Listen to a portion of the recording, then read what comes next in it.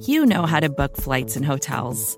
All you're missing is a tool to help you plan that unbelievable travel experience. That's why you need Viator. Book guided tours, excursions, and more in one place. There are over 300,000 travel experiences to choose from, so you can find something for everyone. And Viator offers free cancellation and 24/7 customer support for worry-free travel. Download the Viator app now and use code Viator10 for 10% off your first booking in the app. Find travel experiences for you. Do more with Viator.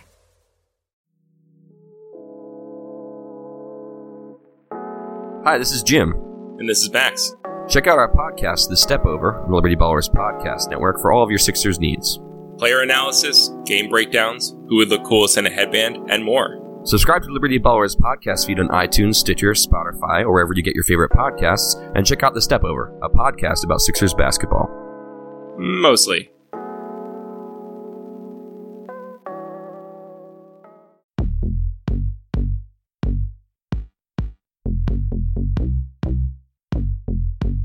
Welcome into the QB SCO Show. This is episode 10, brought to you by the fine folks at SB Nation and Bleeding Green Nation. I am your host, Michael Kist. You can follow me on Twitter at Michael Kist NFL, although I wouldn't suggest it. As always, here to break down the enemy opposing quarterback for the Philadelphia Eagles is QB1 in my heart here on the SCO Show. He is Mark Schofield. Follow him on Twitter at Mark Schofield. Mark, how you doing, brother? Mr. Kist, a pleasure to be with you as always. And I was going to start today. I was going to go down the road you went down last week. And I was going to talk about Ling Chi, the process known as perhaps linger in death or slow slice it, or even death by 1,000 cuts. It has become to known sort of in the modern vernacular and the modern sort of history and how we look at this. It was an ancient Chinese form of torture where in reality, what they did was slowly cut pieces away from the body. And I'm just going to make sort of a shallow underneath cross concept reference to Drew Brees and the Saints offense. But then I remembered that my mom and dad listened to this show. And last Friday, they were over watching my daughter, and the Vlad the Impaler reference literally made them nauseous. And so I wasn't going to go down this road and talk about, cutting a toe off at a time and death by 1,000 cuts and peeling away layers of skin. I didn't want to really do that and make people sick. So let me just say this. We're recording this on January 9th. And did you know that on this day in history, during his travels to the New World, Christopher Columbus sailing near the Dominican Republic saw what he thought were mermaids. They were actually manatees. That's correct. There's a little knowledge for you. Yeah, my history reference today, thinking of the Nick Foles and Drew Brees matchup here. Obviously, Drew Brees is going to be the topic of the show. But you really think about what's going on with the Eagles right now and Nick Foles getting another opportunity to get back to the big dance. And it really reminded me of Pompey the Great, being the elder statesman, the guy with a ton of triumphs, an established military general. And that's kind of your Drew Brees guy. And then you've got this younger upstart guy with a lot of success as well in Julius Caesar, crossing the Rhine, let the die be cast, all of that stuff. And that kind of reminds me of Nick Foles. The quick way in Caesar would move his armies reflects the quick passing game that the Eagles have gone to with Nick Foles. That's kind of my historical comp there. But I like the fact that you didn't take the violent route, the R-rated route there. We're going to keep it PG-13, but I am dying to make a Brutus Wentz comp right now, and I'm not going to go down that road. And that's kind of what I was thinking too. Like, that's maybe how this story ends, is Carson Wentz being stabbed to death in the locker room by a bunch. Wow. That's dark, man. We ended up in a dark place anyway. Yeah, exactly. Well, that's going to happen on this show. That's going to happen a couple of weeks down in Mobile too, but that's a joke for another time. Man, it is so close to Mobile. We get to go to the Senior Bowl, watch all these quarterbacks that are there that aren't named Brett Rippon. Can we just say this? And look, I respect what Jim Nagy's doing. I respect how he's promoting the Senior Bowl, but the idea that this is the best crop of Senior Bowl quarterbacks in history that I'm seeing on the timeline today has me itching to do a Timeline Takes episode of some podcast anywhere. Because just a couple of years ago, we saw Dak, Brissett, and Wentz at the same Senior Bowl. Last year, we saw 2 first-round quarterbacks at the Senior Bowl. So this idea that like Gardner Minshew and Trace McSorley are making this the best quarterback Senior Bowl crop in recent history, I'm not so sure about that one. Yeah, I would agree with that. I recently saw this comp, and we'll get to Drew Brees in a second, but this is interesting to me because we're starting to get towards a little bit of draft season. We're getting a wider net on the audience here. But I think it was Kyle Krabs of the Draft Network that I heard on a Twitch stream that they were doing with my co-host on the Kiss and Solak show, Benjamin Solak. And I think he comped Gardner Minshew to Case Keenum. Can you kind of see that a little bit? I can kind of see that. And what's hilarious is we just learned that Vic Fangio is going to Denver, and he's bringing Gary Kubiak back to be the offensive coordinator. And so Brandon Thorne, good friend of ours, Broncos fan, he asked me and John Ledger, who have a quick discussion about it, like quarterbacks that might sort of fit that offense in the draft, because Brandon seems to intimate that he wants Case Keenum fired out of a cannon and into the sun. But that's a different issue.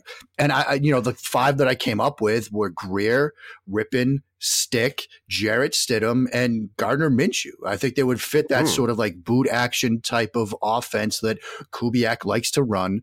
Kubiak does love Case Keenum. I mean, these two have a history going back to Houston. So, I think the Minshew Keenum comp is one that kind of makes some sense. So we've been giving you, gentle listeners, a little taste of the draft coverage that we'll be able to provide during the offseason. Mark covers this very closely. Again, we'll be down in Mobile watching these quarterbacks live.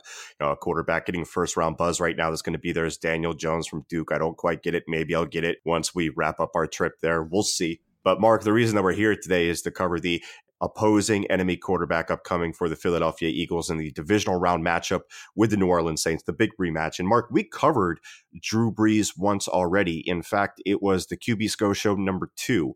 And considering that it was still fairly recent of a show as we work towards week 11. So I would highly suggest that if you're listening to this, go back to that, listen to that show if you want even more analysis on our topic here. And also, not only are Mark and I going to break down Brees, but later in the show, I'm going to include a conversation with Seth Galina, who knows a ton about this Saints offense and follows it very closely. Stay tuned for that. I just did a booth cast for the Eagles game with the Bears with Seth. Definitely knows his stuff. He's a great dude. We're going to meet him down in Mobile too, so that's going to be exciting. But Mark, the reason this show is necessary today is because the NFL, as we know, is a roller coaster, and what teams were for certain stretches and what players were for certain stretches aren't necessarily what they are right now. And when you look at Drew Brees, there is a clear line of demarcation from week 1 to week 12. Brees, in my opinion, even with Patrick Mahomes in the conversation nipping at his heels, was the clear MVP of the league. We're talking 76.4% completion, 29 touchdowns, only 2 interceptions, very Nick Foles type numbers, 8.8 yards per attempt, 127.3 quarterback rating. I don't have to say it, but those are stellar numbers. And since then, week 13 to week 17, 69% completion, 3 touchdowns, 3 interceptions, 6.4 yards per attempt, 84.7 quarterback rating. So the obvious question is, Mark, why? Why did he have the drop off from those Nick Foles type numbers? Is that what you're asking? Yeah, exactly.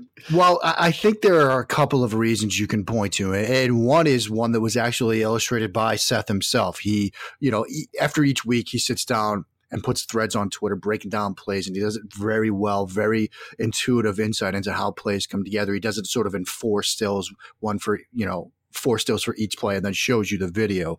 And one of the things that he highlighted that when I was getting ready to do this show, given their recent struggles, I took a look back at it, and, my analysis sort of confirms what Seth's was that they're seeing some more man coverage. And Brees has sort of struggled and made some curious decisions in the face of man coverage. And one of the plays that he sort of highlighted was sort of a stick concept to one side and another concept backside. I believe they were empty. And normally you're going to throw this away from the middle linebackers, open and drop. If he opens to the 3 receiver side, you're probably going to work backside. If you're talking about throwing it underneath, Brees doesn't do that. He forces a throw and it's intercepted, and it's nearly intercepted, and it's again against man coverage. So one has been sort of teams using man coverage and having success with it. Now I know back when these two teams played that 41-7 game, there was man and there were some doubles and there were some doubles, which we'll get to. But some of the struggles have been due to Brees making some more curious decisions against man coverage and in man coverage situations. That's one.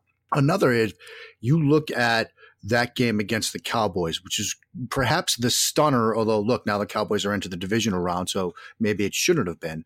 But what they were able to do was get some pressure on him with some twists and some stunts up front, force him off the spot a bit, and make him either get into third and fourth reads or throw checkdowns. And there were a lot of plays in that game against Dallas where it's, 3rd and 8 and he's throwing a check down, where it's 3rd and 17 because of its sack and he's either forced to throw a check down or they have to call a running back screen because you don't have a lot of plays in the playbook, even one of Sean Payton's, for 3rd and 17.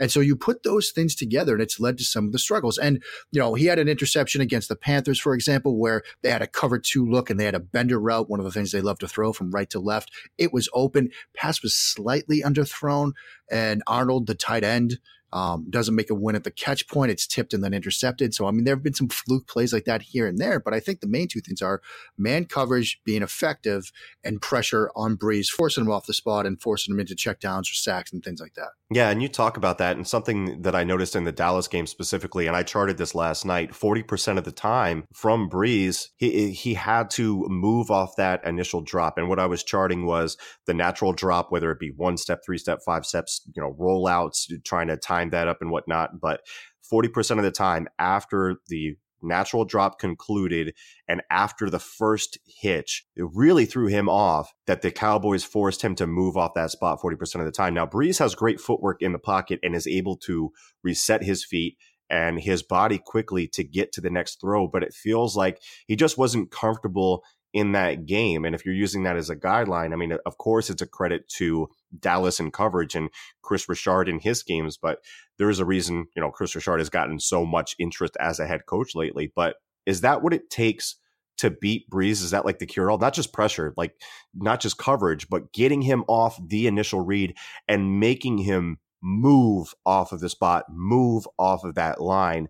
Is that the way of slowing the Saints offense down? I think that should be like the first focus of any sort of defense or defensive coordinator, is to sort of, move him off the spot. Because when you talk about sort of those set, reset, and throw moments for a quarterback, there are 2 factors that go into it. There's the footwork part of it. And for example, you guys just saw Mitchell Trubisky last week, and one of the things that he desperately needs to fix is his footwork, not just generally throwing the pocket, but also in those sort of set, reset, and throw moments. When he's forced to move off the spot, his feet, he's one of those mobile athletic quarterbacks that once those feet get moving, sometimes it's hard for him to get him to stop so he can make a throw from a solid base underneath him. And so, there's that aspect to it, which, as you alluded to, and as you pointed out, Mike, Brees is very good at. But there's also sort of the mental part of it, because when you're forced to move, set, reset, and throw, you're changing your view, you're changing your vision cone, you're changing all of that stuff, you're changing your thought process as well.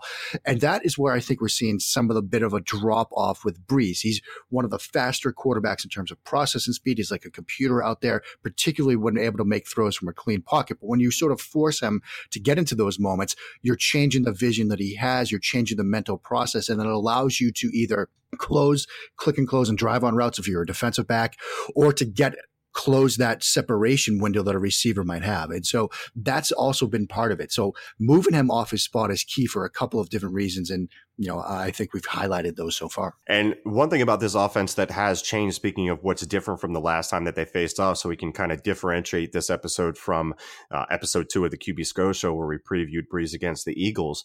But one thing that has changed is that they have gotten Ted Ginn Jr. back, and he is taking some snaps there away from Traquan Smith. And in the first 3 games of the season, Ted Ginn Jr. had 2 touchdowns and was kind of balling out. He comes back in week 16. They rested him in week 17. In week 16 against the Pittsburgh Steelers, had 8 targets, 5 receptions, 74 yards. This is their deep threat kind of guy. This is their speed guy, but he also does stuff in the underneath and intermediate areas for them as well. Did you see anything in the week 16 game that might tip us off as to what would change for this offense with Ted Ginn in there now? I'm not sure what exactly would change, except for one thing, and this is not, a minor point.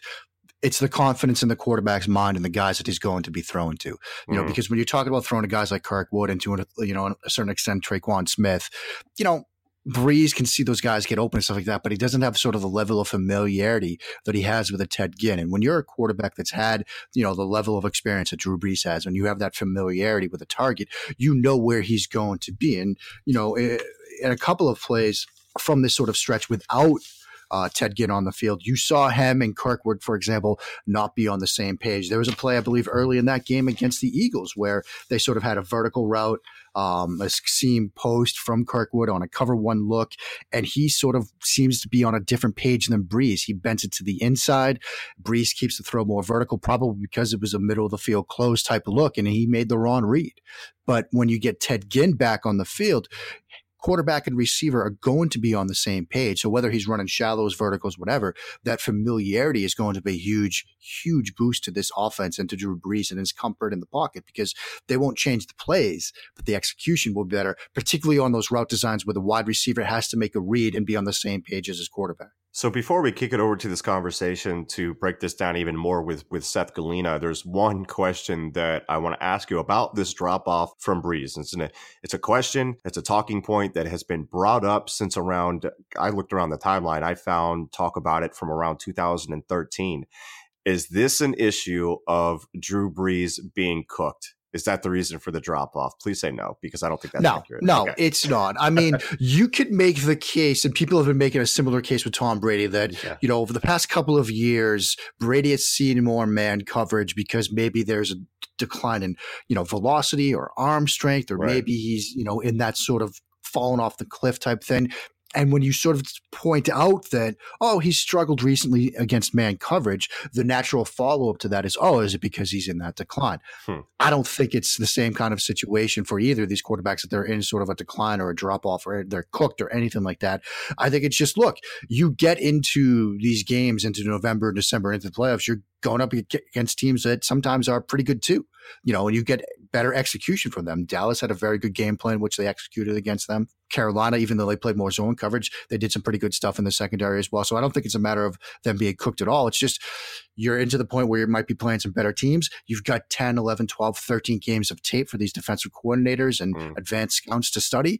And you start to identify the tendencies, and you know what to cover and what to call in response. And so I think it's more of that than anything else. Excellent. Mark, okay, so let's kick it over to this conversation with Seth Galina. We're going to be breaking down more of the Drew Brees versus Nick Foles matchup. Let's go to that right now. Seth, I'm glad you were able to join us today on the QB SCO Show. How you doing, brother? I'm pretty good. You? I am doing very well. So, guys, follow Seth at Seth Galina. That's Galina. Seth, right to it. Big question. It's one that I posed to my co-host on the Kist and Solak show with Benjamin Solak. I've also posed it to Mark Schofield. I've taken a crack at it myself. Seth, since week 13, what is different about this New Orleans Saints offense? Why have they struggled to sustain the magic that they had going previous to that? Well, I think, first of all, it's tough, no matter what a defense is giving you, and no matter what you have in the injury front, to sustain what they were doing. Let's say between weeks 3 and 13 or whatever it was. With that said, I think the lack of secondary receiving options from the wide receiver group. Obviously, their secondary receivers, Alvin Kamara, but from the on the line wide receivers, there was no one getting open. They tried a whole bunch of guys. They kind of like Keith Kirkwood. Tre'Quan Smith didn't really work out.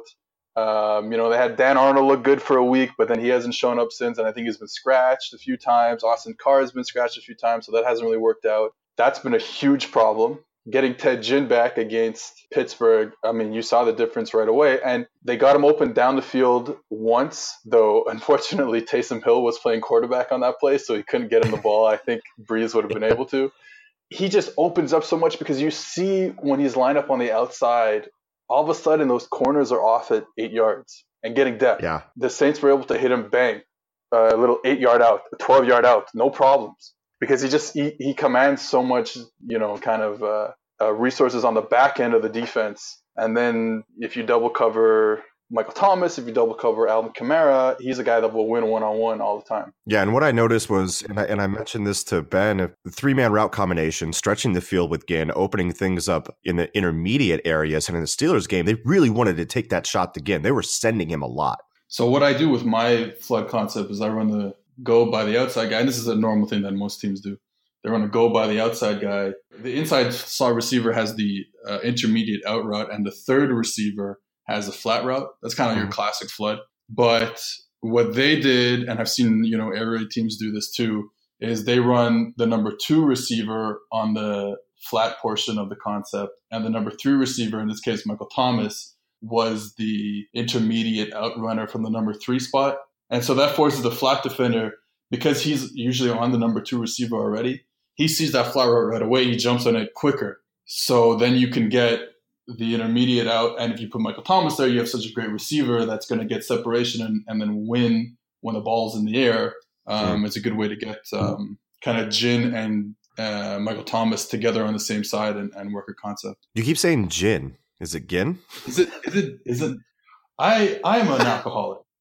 So anytime that I'm going to keep saying gin too. I love it. Stick with it. Yeah, a side question for you. Talking about trips, how often would you say that the number 1 receiver, the most outside receiver, gets targeted from trips? Because my theory is it's like really low. That's your runoff receiver. Yeah. We used to have a joke at one of the schools I coached where, that was our Z receiver. He was like our field side number 1 receiver was our Z receiver, and it was called the legend of the Z receiver. Because they would go through seasons, before I got there, they would go through seasons where he would have like 4 catches the whole year. So like that's what you're getting. And remember, this is the Canadian field, so he's like way out there in Manitoba, you know what I mean? Like in the middle of nowhere on that field. So that's amazing. So getting back to the Saints are going to move Michael Thomas and Alvin Kamara around, whether it be using Kamara in the slot or stacked with Thomas. They do different things with the formations and their personnel groupings.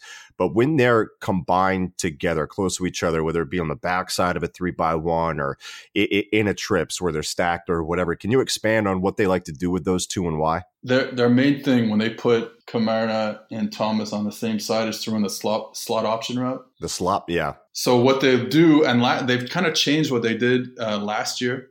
Last year, they put Kamara in the slot and had Michael Thomas run the kind of deeper portion of the concept, and then Kamara runs the option route. And so normally on slot option, you're getting a wide split. The 2 receivers are kind of in a wide, kind of normal split for 2 receivers. The outside receiver runs the corner off. Inside receiver has the slot option. So if he runs an out as part of the option, then you're hoping that the outside receiver has moved the corner enough that you can hit him on the out. And if the corner traps it, then you throw over his head in the hole, and Brees has done that a couple times.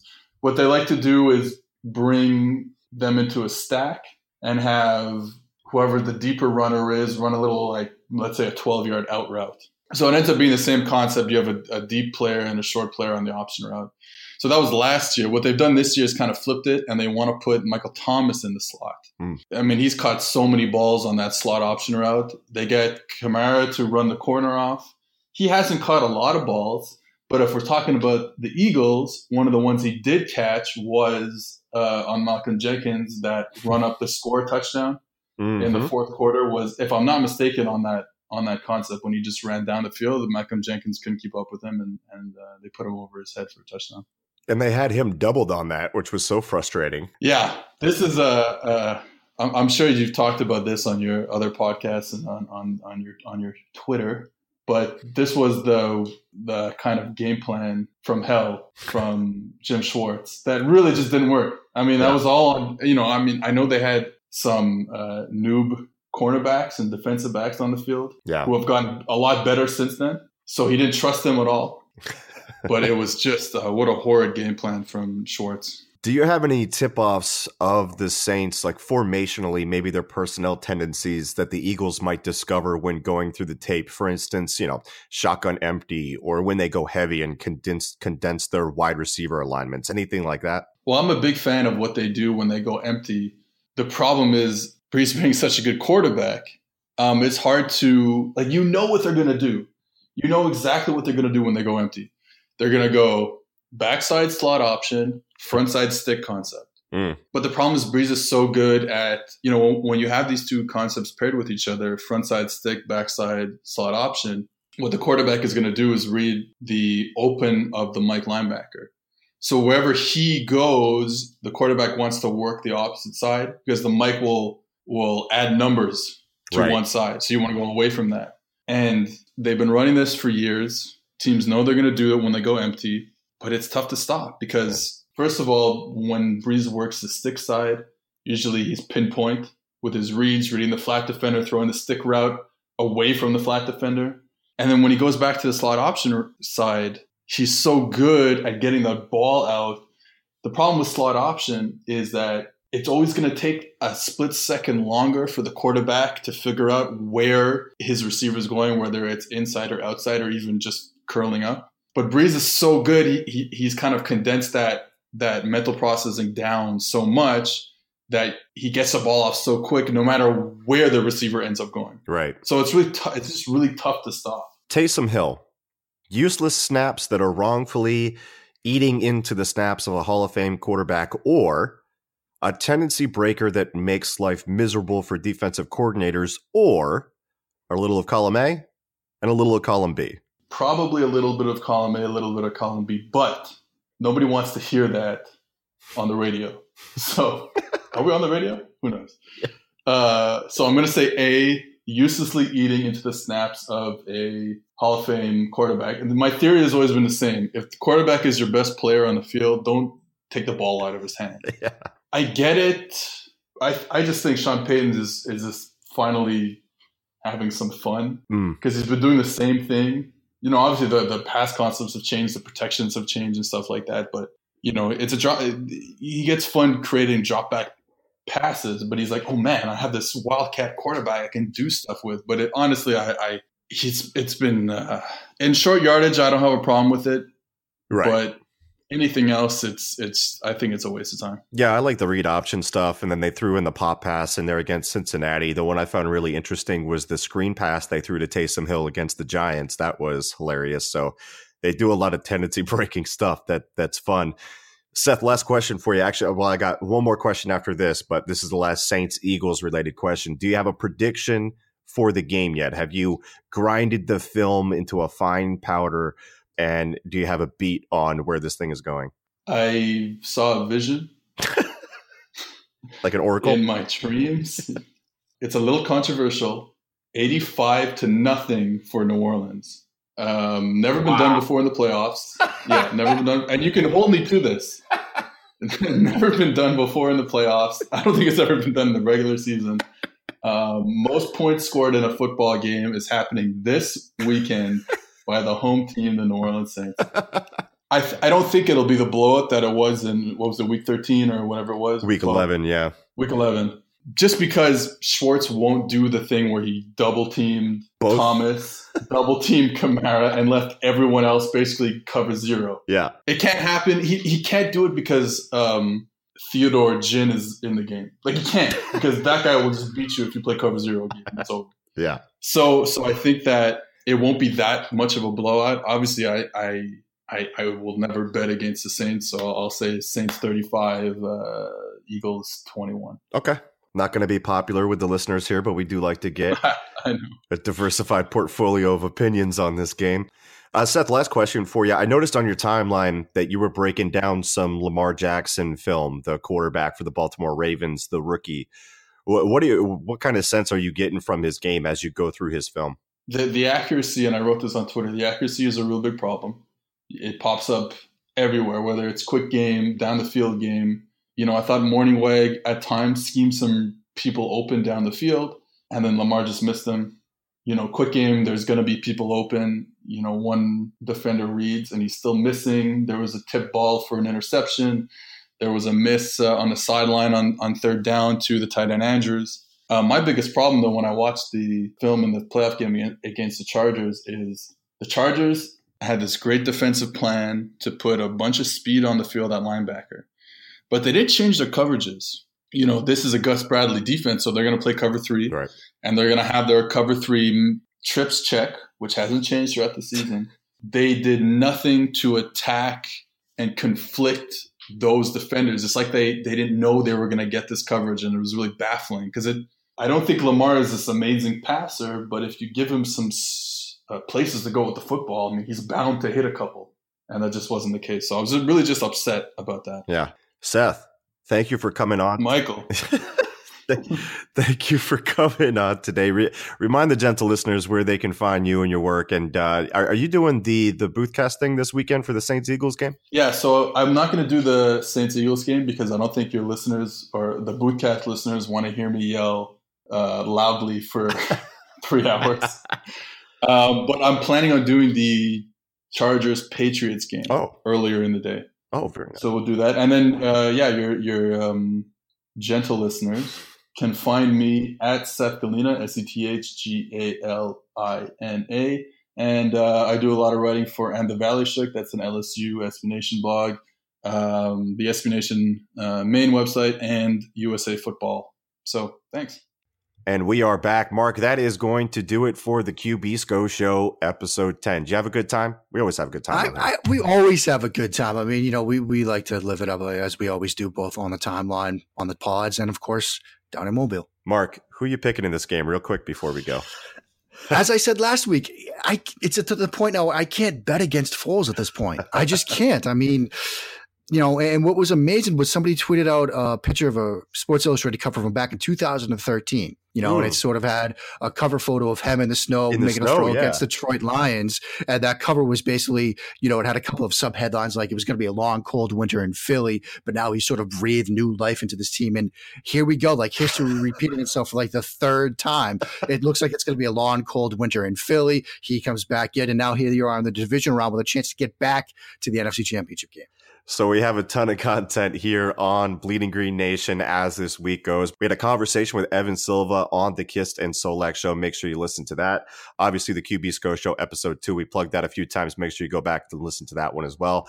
The normal rack of preview shows, a special Bleeding Green Memories segment with John Stolness. That show will be dropping as well. So tons of content here on Bleeding Green Nation. Make sure you keep it locked here.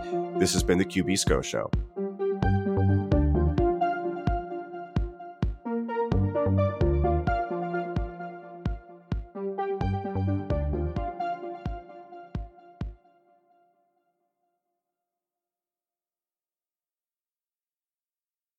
Hey everybody, how you doing? Well, that's good. My name is Bill Matz. I am the director of Fun and Games for Broad Street Hockey Radio Podcasts. And I am Kelly, the deputy managing editor of BroadStreetHockey.com.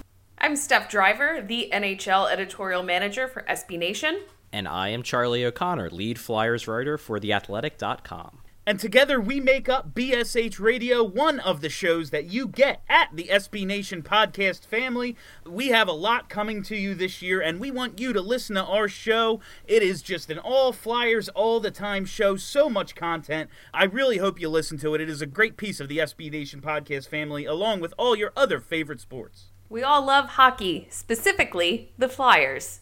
Let's go the Flyers. The hockey team of Flyers. More to-dos, less time, and an infinite number of tools to keep track of.